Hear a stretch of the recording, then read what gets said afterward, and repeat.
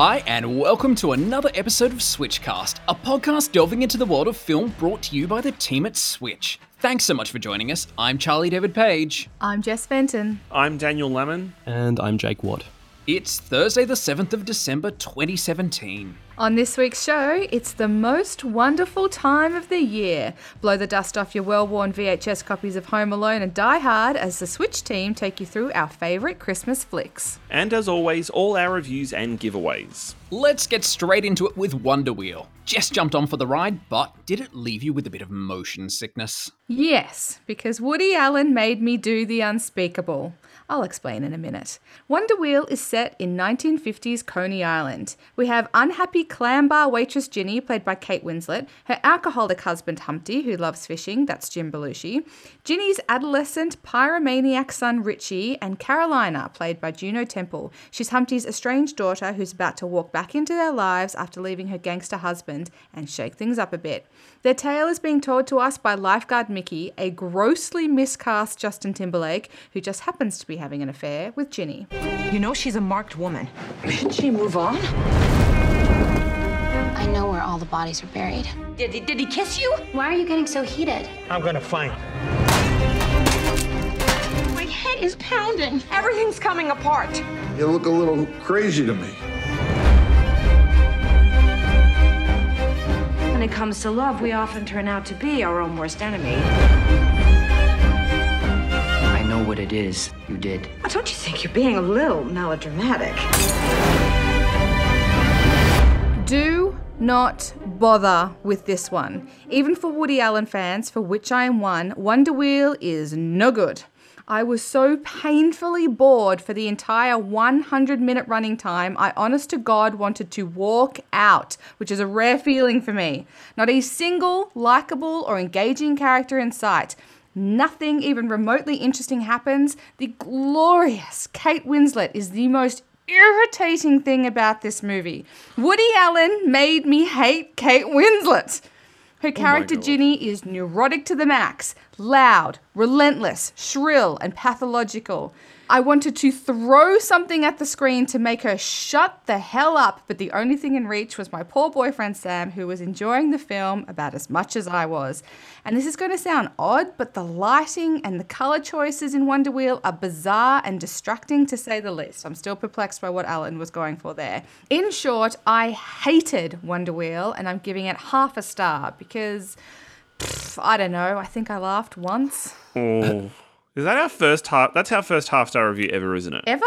Ever, yeah. Really? My God. Yeah. Congratulations. I didn't realize we and do the half-star award reviews. goes to Woody Allen. No, I saw like Scary Movie 5 or something like that. Did I not give that half a star? I don't know. God, that was so long ago. Bad memories. Bad memories. Bad. Yeah, you never gave that one half a star, sorry. Transformers Last Night got off really easy. I didn't even realize that I could go lower than 1 star. I feel kind of ripped off now. I want to... We're all retroactively going back and rethinking all our reviews now. I know, right? Thank you, Woody Allen, for giving us this gift. I feel like, I don't know, Charlie, can I get like a plaque or an award?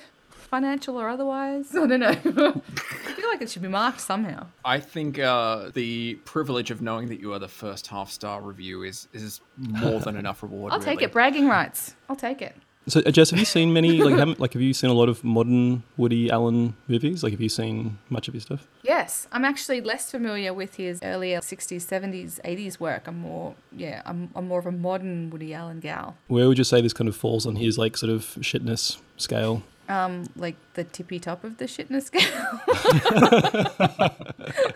And that's peak. like, there's a lot of shitness on that scale, like, a lot of shitness. of the last few decades. I know, like I haven't seen every single Woody Allen film, but of the ones that I've seen, this is my most hated one.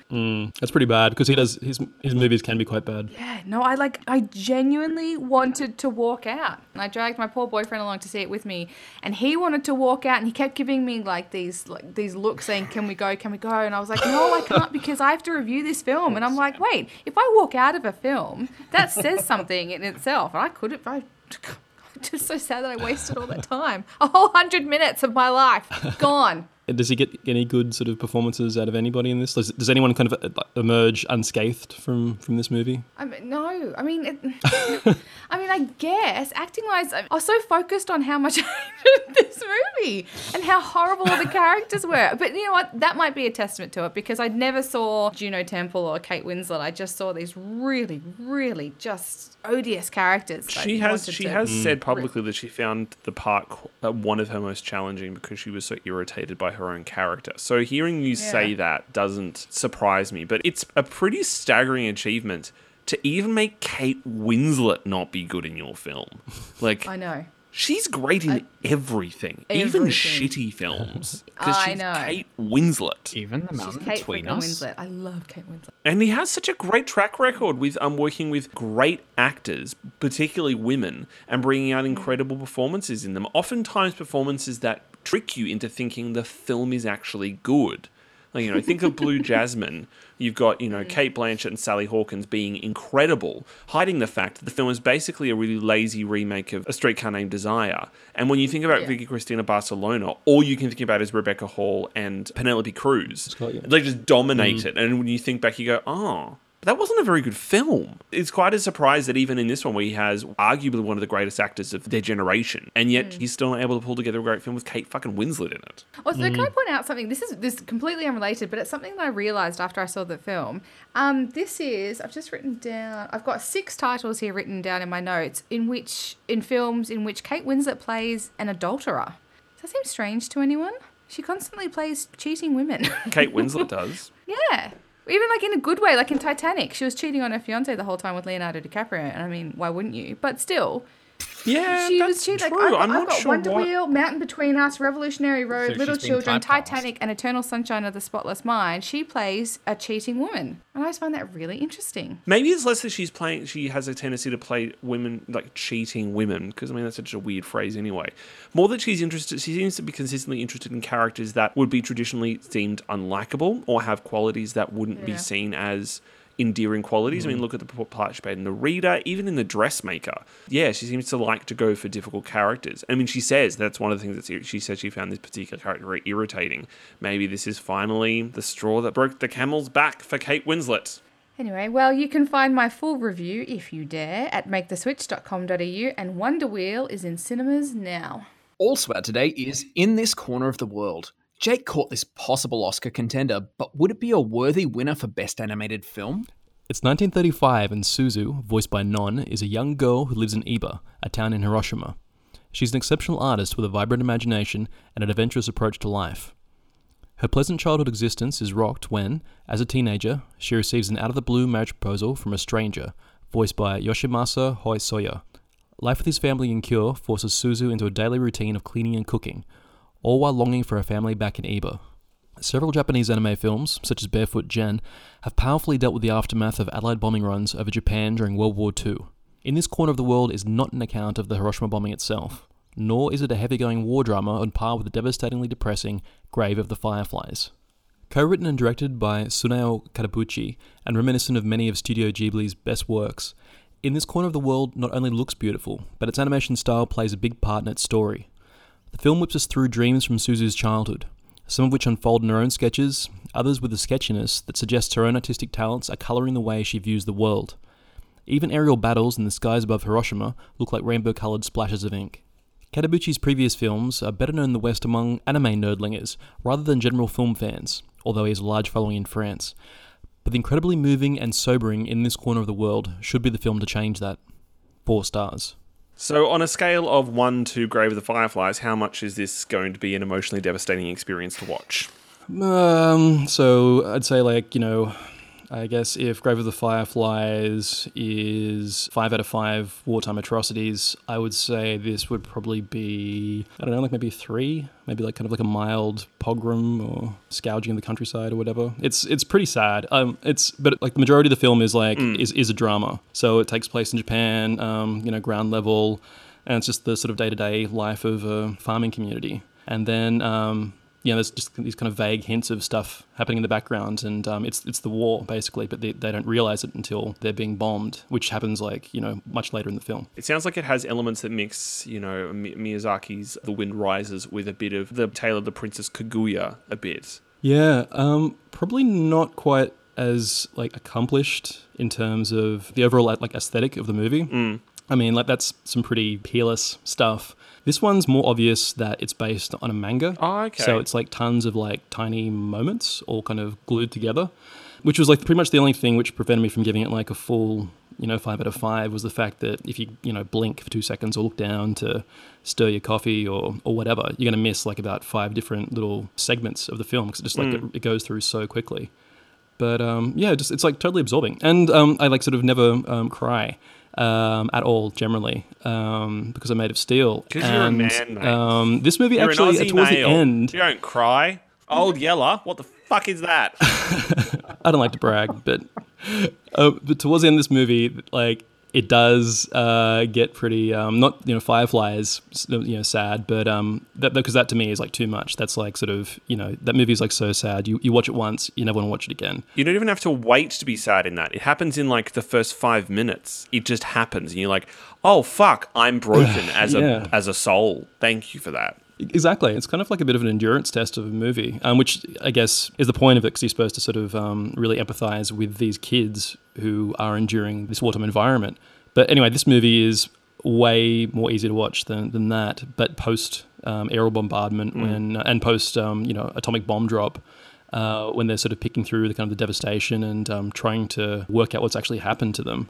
Because these are just sort of regular civilians. That's when it gets sort of pretty sad, and it's ugh, this is kind of grueling. But at the same time, it has a really nice message, because it's the overall message towards the end is that Japan's society is so strong that even in the face of this kind of horrific damage, these people are still they're a community. Even when it happens, they're not even too sure what's happened, but they all start sort of banding together to help each other out. And it's quite beautiful in the way in the anime films that Japan makes dealing with the Second World War and the bombing of Hiroshima always seem to have a tremendous amount of grace to them, very gentle, beautiful quality to them. So yeah, all this makes this sound very exciting. Very, very exciting. So Jake, you've expressed the fact it's quite a heavy film. You also expressed the fact that it's quite a good film. You gave it 4 stars.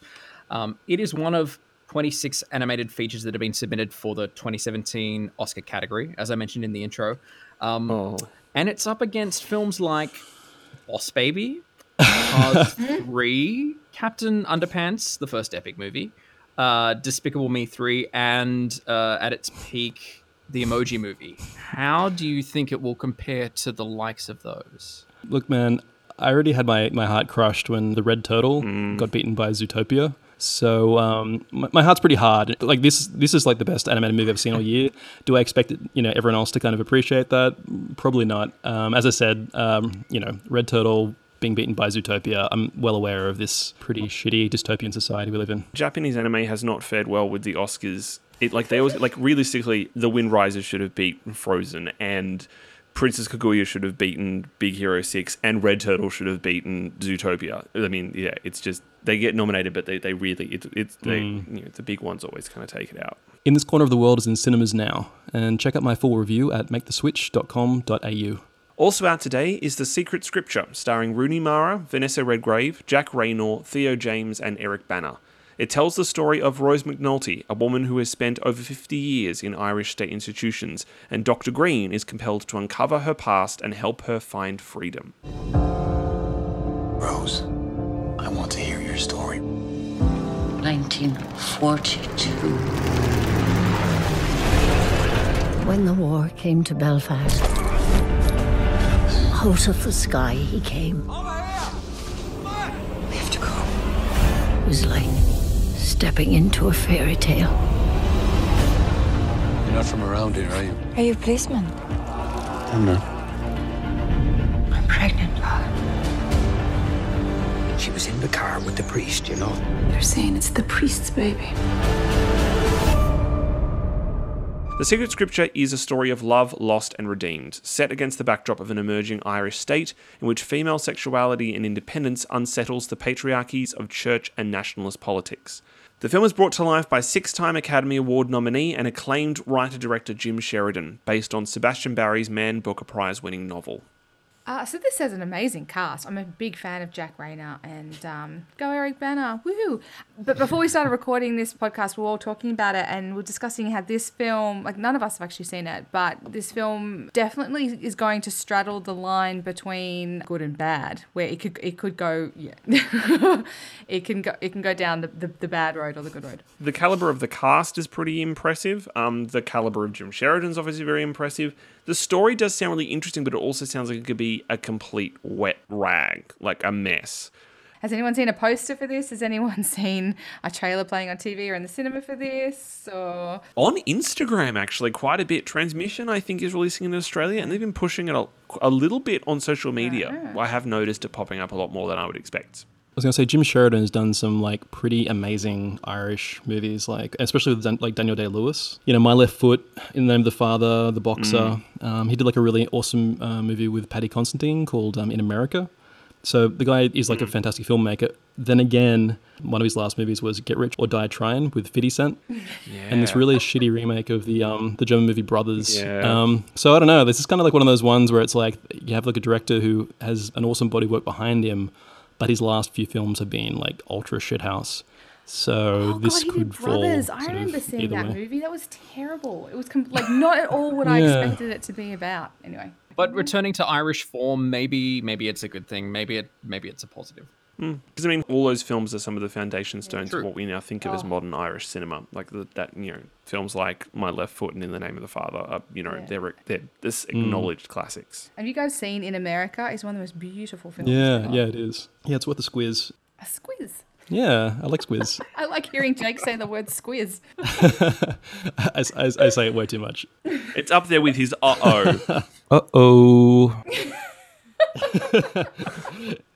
You know, if you're in the mood for it, Get Rich or Die Tryin' does have some comedy value if you are into the music of 50 Cent. And want to know more about the mean streets upon which he grew up upon. 50 made his mark. Yeah. 50? – Yes. 50 Cent, I love you! Everyone, that's what all I know about 50 Cent is the scene in Spy where Miranda just throws herself at him. Like, that's my knowledge of 50 Cent. 50 Cent, I love you. That's all you need to know. Her just, sitting in the airplane. He wants me. You did that so well. I've watched that film more times than is healthy. But have you watched Miranda, her TV series? It is the best. Yeah. She's great. Such fun. Wow, we have deviated. We have deviated from the film. I don't know what We're talking about Miranda. More about Miranda Hart. She's fabulous. Such fun. He wants me. Okay, let's get this show back on track, people. Let's check out the upcoming releases in our trailer wrap. Here's the first look at Avengers Infinity War. There was an idea to bring together a group of remarkable people. To see if we could become something more.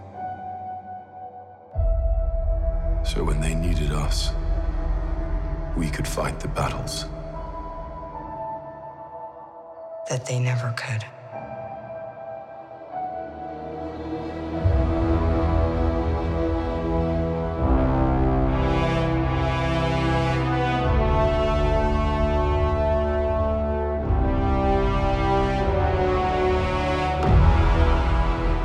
In time, you will know what it's like to lose. To feel so desperately that you're right, yet to fail all the same.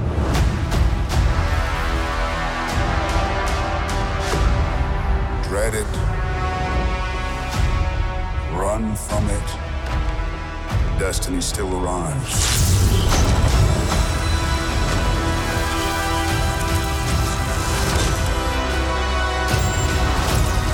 Evacuate the city. Engage all defenses. And get this man a shield.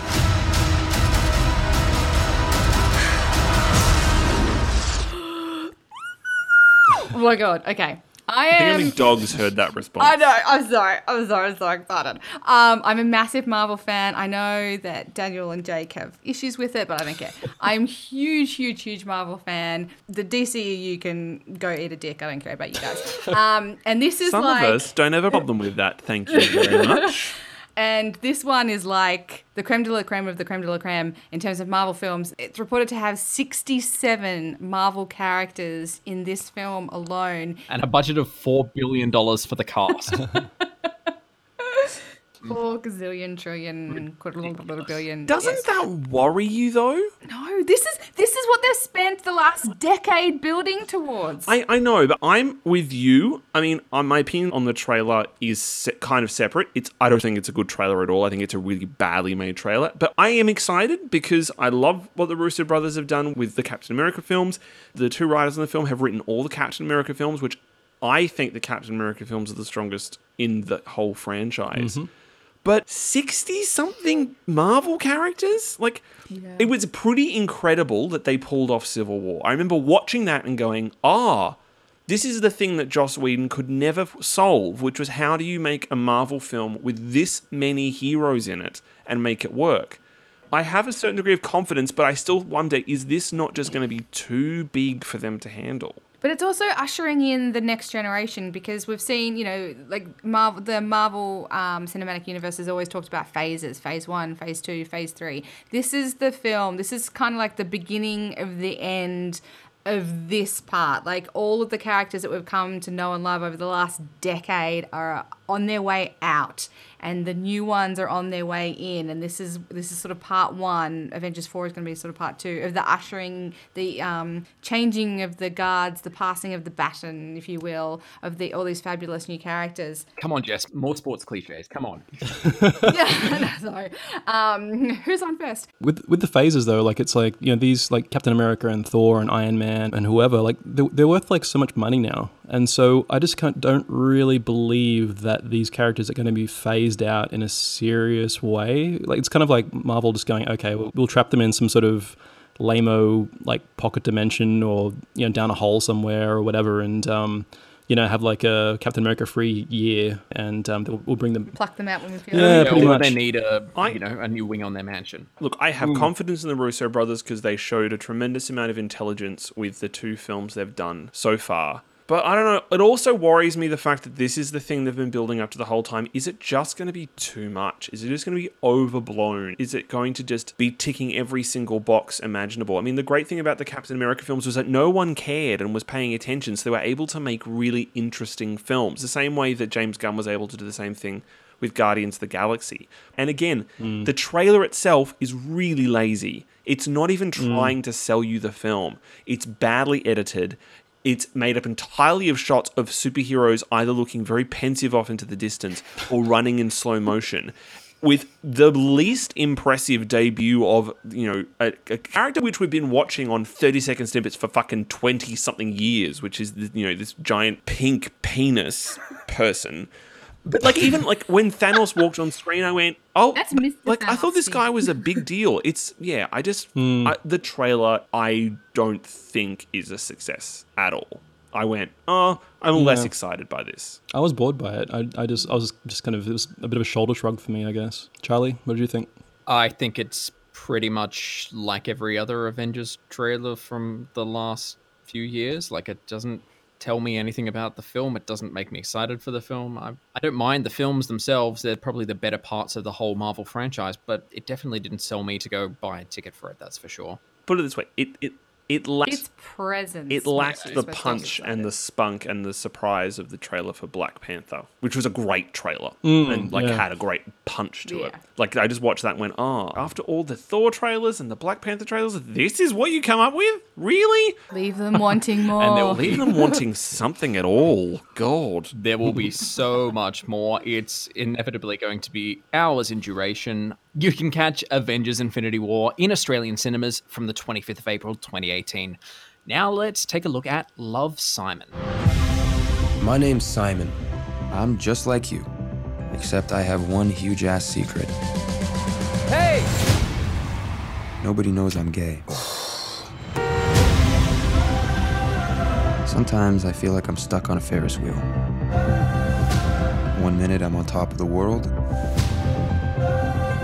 then the next I'm at rock bottom. I've been thinking about why I haven't come out yet. Maybe part of me wants to hold on to who I've always been, just a little longer. No matter what, announcing who you are to the world is pretty terrifying, because what if the world doesn't like you? I've always been a massive sucker for these teen drama films. 2013, my favourite film of that year was Perks of Being a Wallflower. I loved Me and Earl and the Dying Girl. So, I mean, already this was the kind of film that's, you know, my jam. But a friend of mine actually posted this on my Facebook wall. I was kind of vaguely aware of it, but he posted it on my wall and I went, oh, that's unusual for him to do that. So I watched the trailer and I found it from a technical perspective, terrific. From a narrative perspective, really interesting film. But the big surprise for me was having a character say in the trailer that they're gay. It's not a joke. It's not them throwing shade at somebody. It's a character just saying it. And a trailer built entirely around making it clear to you that the main character of this film is not a heterosexual and that that's the point of the film. You know, even the Call Me By Your Name trailer was a little coy to begin with about whether it's about queer characters. This one just puts it out there. And it was quite a surprise to me. And to realizing that this is not something we get to see very often in advertising for a film where the fact that it's about a gay character is actually the point.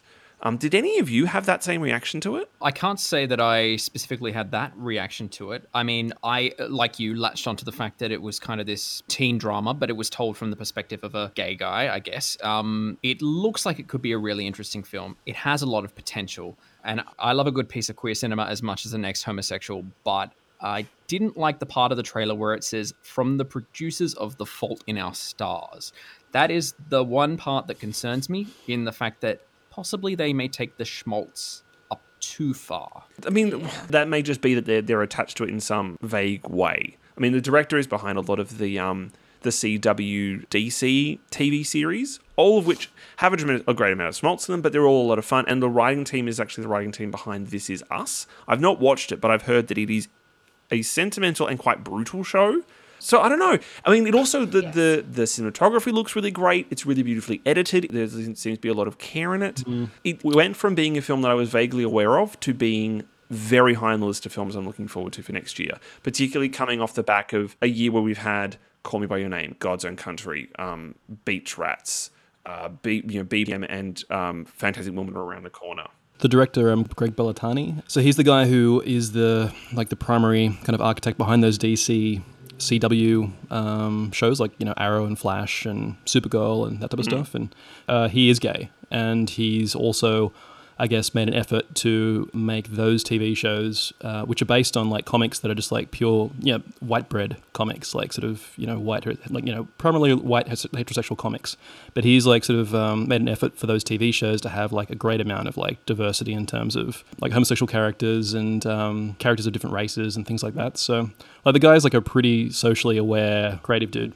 He's also partly involved in Riverdale as well, which is a good indication. Because, I mean, that in itself, as much as it is a oftentimes very cliche and very silly show, it's surprisingly also quite an astute show, particularly when it comes to representation and sexuality. So, yeah, I think that everything about the team kind of suggests to me that maybe this might be something special. And, you know, it's been a while since we've had one of these really punchy, powerful teen dramas, which every few years we get a really good one. So hopefully this is it. Plus, it's just nice to see Nick Robinson not playing an asshole in a film. Because I've always thought he was a really good actor, just doing really bad characters. So I warmed to him instantly in this trailer, and I hope that it makes me an emotional mess. Let's hope it lives up to everything that we want it to, which we'll hopefully see in Australian cinemas in 2018. All right, finally, let's take a look at the trailer for Mary Magdalene. Your family says you grapple with the demon. If there's a demon in me, it's always been there. There are no demons here. Mary of Magdala. She will do God's will. Why shouldn't she follow me? People will judge us. Are we so different from men? You must teach us different things. Sometimes it's as if I'm not here at all. Is that what it feels like to be one with God? No one has ever asked me how it feels. So this is from the director of Lion, which also starred Rooney Mara. Barely. I mean, barely starred Rooney Mara, but sure. Yeah, I was going to say, like, Rooney Mara just had, like, not much of a role.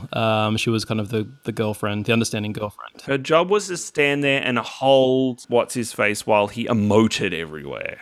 What's his face? It's Dev Patel. Dev Patel. I don't remember much about that part of the film. I love the film, by the way. I loved the film, but I did not love him in it. I see kind of like Mary Magdalene as being this kind of, he's gone, okay, well, I owe you one for that because you're a bit, underserved in that movie. So I'm going to like cast you as like the edgiest kind of, prostitute role I can think of. And that is like, Mary Magdalene. They seem to downplay the whole working gal thing in that trailer. Like not once did they hint at it or mention it. That would be because it's not true. That is a fabrication that was created. What is and isn't true in the Bible? Yes, a lot of the Bible isn't true. Thank you very much. So, from memory, really, the decision, a lot like the divinity of Christ and the naming of Salome, as linking back to the National Theatre Live review we did a few weeks ago. I have from memory, Mary Magdalene was only named as a prostitute once the Bible was constructed and when they were trying to basically come up with the watertight story. And I think it was to remove the concept that women were important figures of Christ's church and Christ's teaching. Oh. From memory, I think I found this out from the fucking Da Vinci Code, but I think I looked into it because I went, okay, that's interesting. I'd like to know more about that. Which is also 100% true. But yeah, the idea being that they were trying to downplay the idea that women were intrinsic to Christ's teachings. And that also links to when they started to play with the idea of original sin and the idea that women were inherently sinful. So I have a feeling that may be the reason why it's not mentioned in the trailer, and it may be the reason why he's making the film. Because realistically, the traditional story that we know is problematic to the hilt. I never saw Passion of the Christ. Like, did Monica Bellucci play Mary Magdalene in Passion of the Christ? Did. Yes. Was that, or am I just imagining that? Yeah. I mean, that's also the problem with this trailer is that it brings up memories of that film. And I quite liked Passion of the Christ, but it was not an easy film. Yeah. So I just want to talk about the black elephant in the room. Why is it that Chiwetel Ejiofor is the only person of color in this film? Yeah, why is Jesus' mother the only one with an accent? There's quite a few Middle Eastern actors in it. It actually has got quite an ethnically diverse cast. It just seems to be that they're the one they're pushing with because he's an Oscar nominee and because he's a recognizable name. The accents were what was more bizarre. Joaquin Phoenix sounds like he's on something. He sounds like he's it's Joaquin Phoenix. He probably was on something. Yeah, it's true. It's true. Honestly. Yeah, it seems, I mean, again, it's hard to kind of tell from a trailer. It seems a very confused way to sell the film. I'm not entirely sure what it is that they were selling with it. And again, not a particularly well put together film. But it's, it's Garth Davies. So that instantly grabs my interest. And it's got 2 female screenwriters. So at least there's a female voice in some respect in a story that is about a misunderstood, misrepresented woman. As we become like more and more like, I guess, aware of like casting and stuff and socially conscious, I always think these movies are going to become like harder and harder to cast because there are arguments that Jesus was actually black or at least pretty brown. He wasn't an Anglo-Saxon person at all because that part Well, you can catch Mary Magdalene in Australian cinemas from the 22nd of March 2018, just in time for Easter. And finally, there's a new trailer out for All the Money in the World, this time featuring Christopher Plummer. We all wondered if Ridley Scott could do it, but it looks like he's actually pulled it off. This is amazing. Like really, like if you think, like it's quite amazing that he actually did this.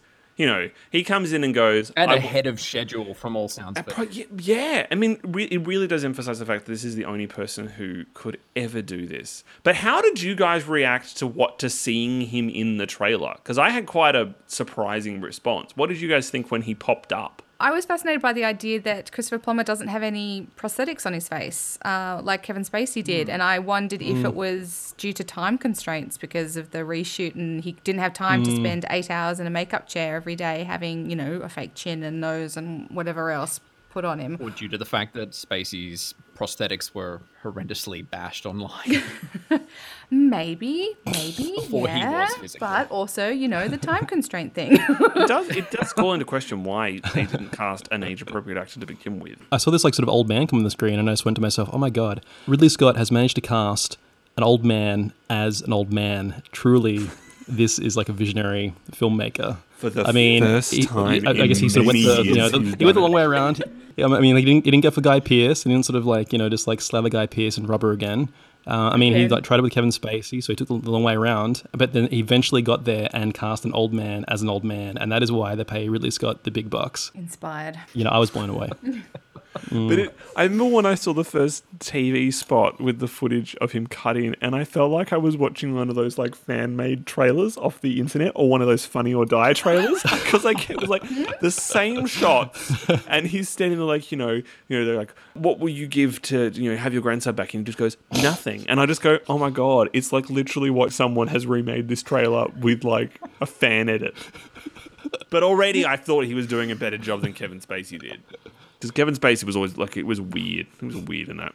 I will say it's impressive the turnaround time they've had on this reshoot. But the one thing which stood out to me about this trailer was, regardless of the actors in it, it's actually a lot less interesting a trailer to watch than the original one. I thought it was like a lot more shambolic, a lot more chaotic. Like maybe they have other things on their mind at the moment, but still, I don't think it sells the movie as well as the first trailer did. It doesn't concoct the period as well as the first trailer. Doesn't give you... certainly amped the excitement factor up. But the fact that they've gone through this whole process is just this monumental marketing ploy for them too. It's going to get twice as many people going to the cinemas now. The fact that they know that this has happened. So, they've got to see that final result. They've got to see if it's like an extended version of a YouTube video that's been fan-made or if it's an actual movie. And look, I remember the first trailer emphasized Kevin Spacey a lot. It seems like now they're trying to flip it to make people more intrigued by the film, to be less intrigued by that, by Spacey's obviously now non-presence. It's a weird one. It's a weird piece of advertising. And to check out all those trailers and more, head to youtube.com/MakeTheSwitchAU.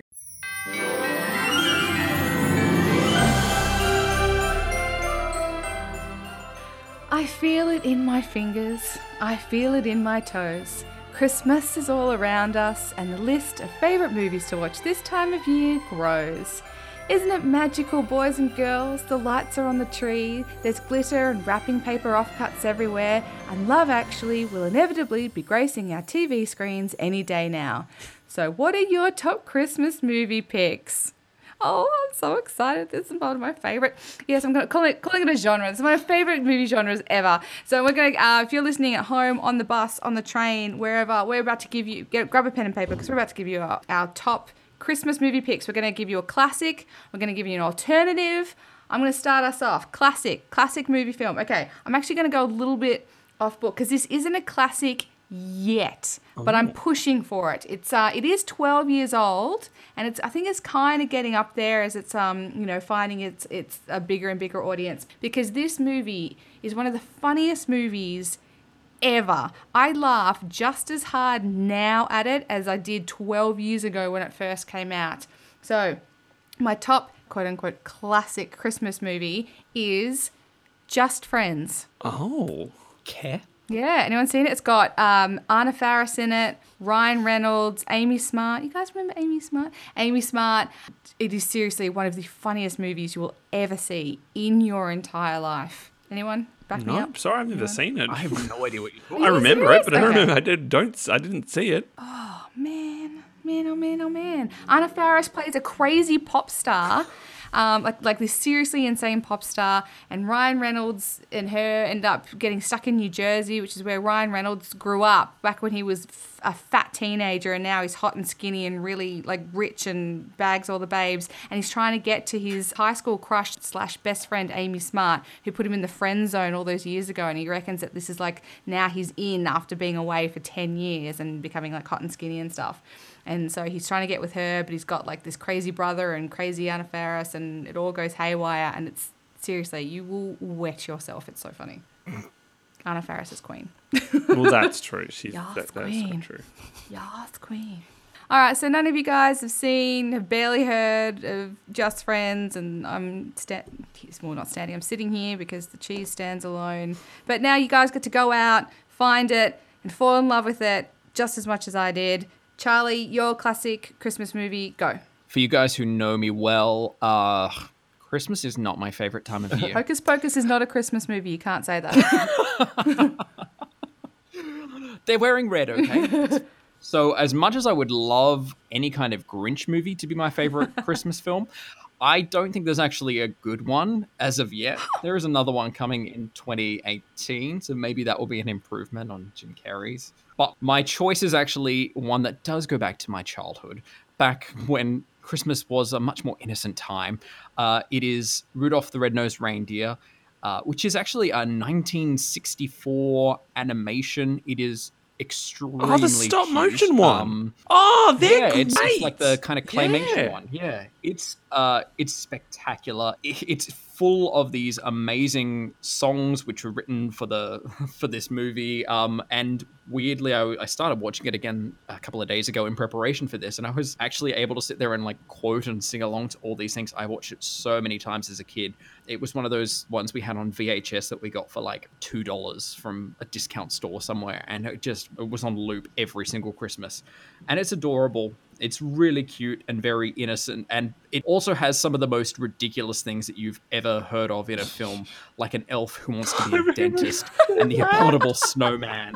It's so obscure and ridiculous and funny and adorable that I couldn't go past recommending this one. It's a standard in the US. Like it defines Christmas for a lot of people for many generations, that particular TV special. Like I'm the same. I remember, I think we had it on VHS as well, and I watched it regardless whether it was Christmas or not. I forgot about the elf who wanted to be a dentist. I've never seen it. It's very weird. All right, Daniel, what's your pick?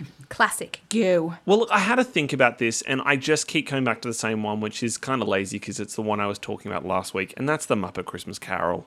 I just love it. I mean, on top of the fact that it's a really great adaptation of A Christmas Carol, I also think it's the best Muppets film. It casts all of the Muppets in really great parts. The music is really good. Michael Caine is great in it and actually giving the Muppets the time of day and actually not just kind of phoning in his performance. It's dark, it's funny, it's clever, it's silly, but it has a really beautiful heart to it. Yeah, that's mine. Muppet Christmas Carol. It's one that I try and watch every Christmas. I actually tried to get Paul to see it because he's never seen it, my fiance. And I made the mistake of putting it on while we were doing the Christmas tree last year. So he still hasn't seen it because he was too busy focused on the fucking Christmas tree. On the colourful, bright decorations. Yeah. While I'm like singing all the songs. Yeah, Muppet Christmas Carol, that's my classic pick. Nice. Okay. Excellent choice. Jake, go. So, National Lampoon's Christmas Vacation, starring Chevy Chase as Clark Griswold and Randy Quaid as Cousin Eddie. There are a lot of Christmas movies out there, but I would say this is easily the best one ever made, I think. And also the last of the National Lampoon series to actually be called a National Lampoon film, and written by John Hughes. If you're a film snob. Yes, my idol. Yeah. Absolute nutter idol. If you're a film snob and you're like, oh, I'm better than National Lampoon, this is written by John Hughes, so it actually does have some kind of cred. Just a really, really funny movie. It feels like a stepping stone to Home Alone as well. Like there's actually quite a few similarities between them. Yeah, just like sort of Christmas, like sort of hijinks and traps and almost kind of like a bit of a home invasion vibe with the unwelcome family members. And personally, I just think it touches on these like really classic themes of these family get-togethers where it's a bunch of people who you might not really like, but you trap with them over Christmas, so you kind of have to make do, and that kind of interesting dynamic that occurs. Yeah, so National Lampoon's Christmas Vacation is my pick. Oh, great choice. And that is a classic. Okay, now we're going to give you like a little alternative twist. So this, where Christmas might not be the theme, but it is present. Again, I'm going to kick us off. Okay, ready? One of the greatest films ever. And it features Christmas. Lethal Weapon. Boom! Mic drop. So you can tell it's Christmas because the beginning of the movie starts with a Christmas song, and then it has, you know, the girl with her tartars hanging out, jumping off a balcony and killing herself. So, you know, it's a fun movie for the family. It is a buddy cop comedy, if you want to put it there. But yes, Christmas is the background sort of theme of the film. So Lethal Weapon, so good they made 4 of them. What up, what up, what up? Yes, because quality comes from quantity. Yeah. Of course. Damn straight. Shane Black was the dude who wrote it, and like all Shane Black's movies are like awesome Christmas movies. Lethal Weapon's obviously the best one, but all of them are going to have really good Christmas themes. I'd never thought of that. You're so right. They're all set at Christmas. Yeah. Iron Man 3. Really? All of these movies have Christmas themes. It's like his just wait for the Christmas part in The Predator. That's what we're all waiting for. How can he weave Christmas into The Predator? Exactly. Yeah. That's probably a future Christmas classic. Predators. Hey, Jacob Tremblay, here's your Christmas present. Oh, thank you. I'll open it up. Predator comes out.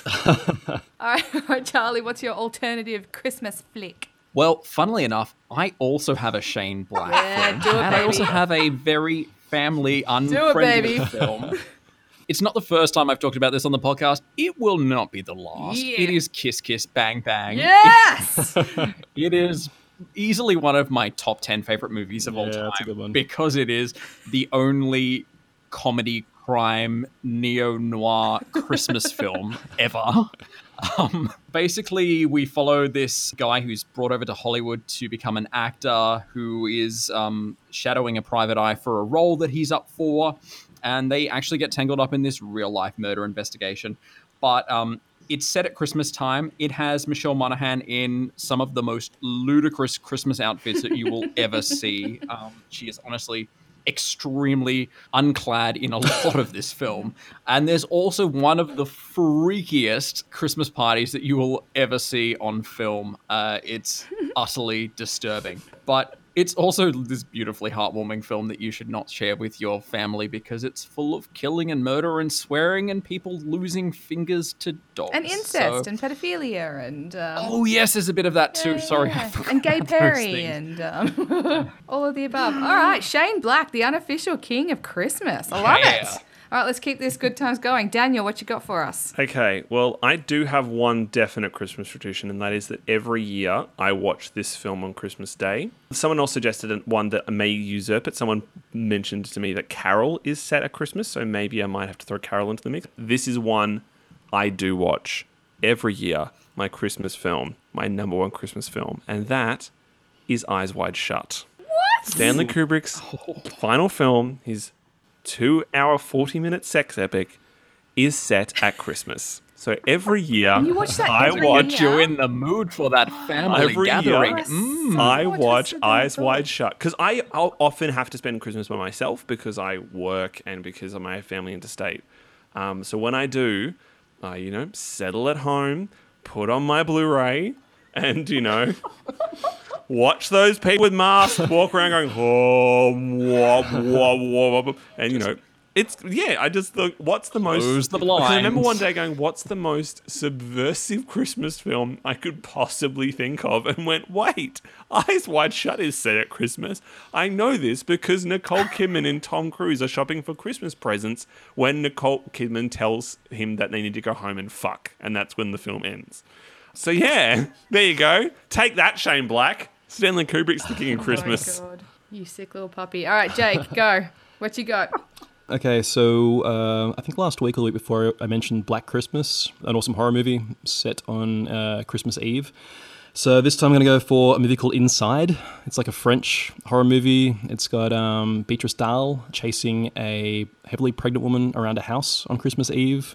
Wacky hijinks ensue. It's kind of like Home Alone, but not really. It's actually kind of really gross and scary. And with a pregnant woman. Yeah, and extremely. It's just a super unpredictable horror movie with strong Christian values and lots of Christmassy themes. So that's my recommendation for alternative choice. Wait, can I just? I've never seen or heard of this film, but can you tell me? Does the bad guy at any stage in the film slip and fall on the puddle of her broken water. Oh, Because that would be awesome. I want to see that. No, she Please tell me doesn't. that happens. No, she doesn't. It doesn't go that far. That's way damn too it. gross for this then movie. why not? Yeah, exactly. Why not?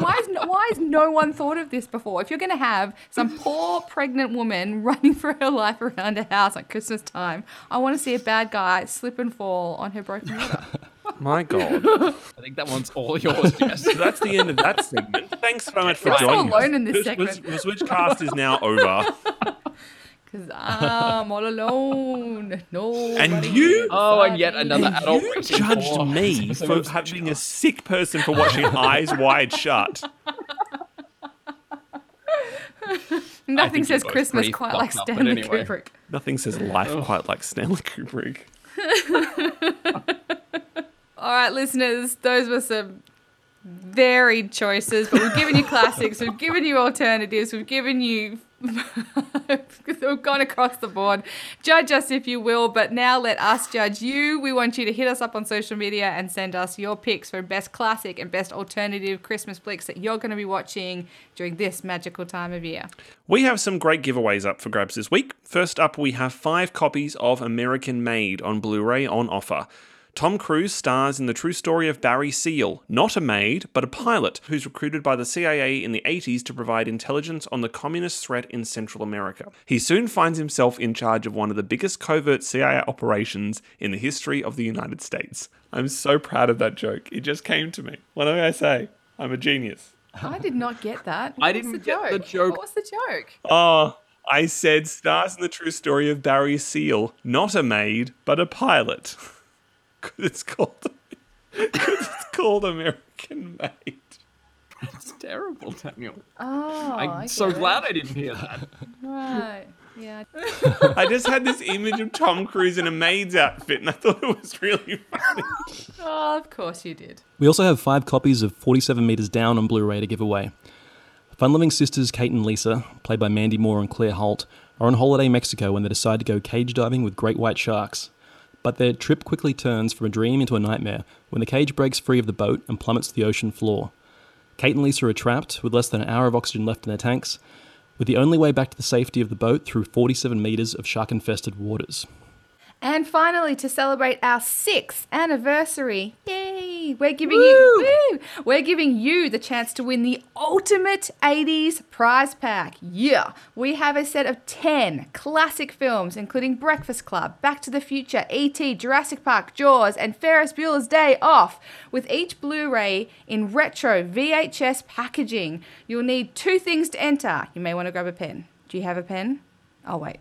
Okay, first, tell us your favourite classic movie quote. Get to the chopper. And then give us that day's special code word. You can enter every damn day of the giveaway using these code words. And for those of you listening out there, for Thursday's code word, it is Indianapolis. For all the details on this and all of our fantastic giveaways, head to maketheswitch.com.au/comps now. And if you haven't seen our brand new website, head over to maketheswitch.com.au now. It's a beautiful new look for both our mobile and desktop sites, so check it out and let us know what you think. Now, before we go, we'd like to offer you some cinematic inspiration, with each of us suggesting one film that you should see this week and why.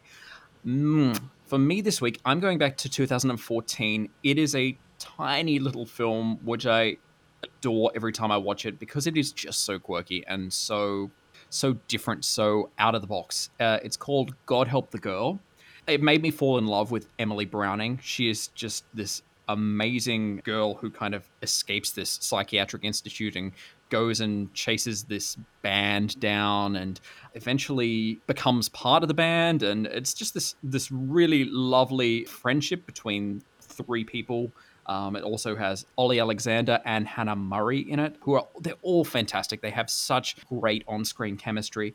And it was directed by Stuart Murdoch, who is actually part of the rock band Belle and Sebastian, which is why the music in this is so good. But from the onset, you just you go into it with this opening musical number from Emily Browning, and it is amazing. You will get transfixed and you will just love every moment of this ride. So God Help the Girl. God help you if you don't go see it. That's my pick for the week. Jessica, what about you? Jessica. Oh, so formal. Okay, so I know everyone's thinking about Christmas at the moment and Christmas movies, as we've already spoken about. But once we get over that hurdle, you got to look towards New Year's Eve. And my annual tradition on New Year's Eve with my beau is we sit down and we watch When Harry Met Sally. It is a New Year's Eve movie. It was made in 1989. It is an absolute classic. And yes, it is the movie where Meg Ryan fakes an orgasm in Katz's Deli. If you have not seen this movie, for shame, you've had decades to do it. But I'll just give you a quick run through. It is a Rob Reiner film, the incomparable Rob Reiner, who gave us The Princess Bride, This Is Spinal Tap, and Stand By Me, just to name a few, made this film. It was also co-written by Nora Ephron. Oh, she's amazing. And it stars our dearly departed Carrie Fisher and Bruno Kirby. But it stars Meg Ryan, Billy Crystal. We love them both. It follows their friendship over 2 decades. They sort of meet each other. They hate each other. They keep meeting each other at several stages of their life until eventually they become best friends. And it's about, this beautiful friendship that they have together. And it's a wonderful romantic comedy. It is hilarious. It's absolutely beautiful. And it ends on New Year's Eve, which is why it's my annual tradition. And if you have not seen it, everyone has to go out and see the classic When Harry Met Sally. Boy, Sam puts up with a lot. He loves that movie. You shush.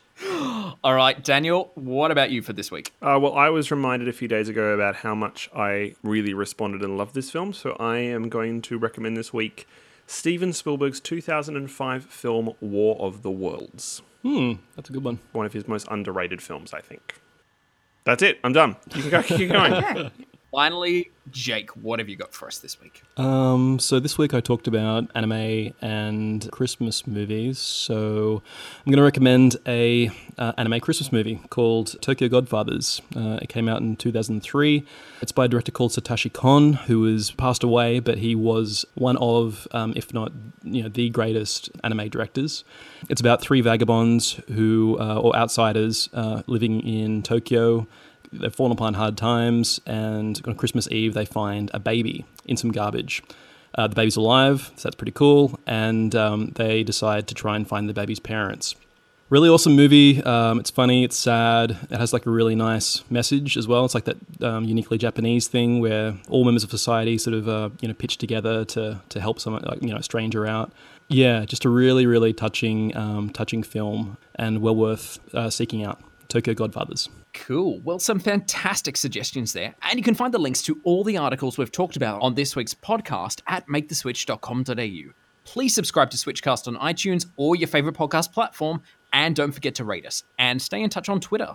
I'm at Charlie_David. Jess. At MissJess_Switch. Daniel. At Daniel Lamon. And Jake. At Jake Chatty.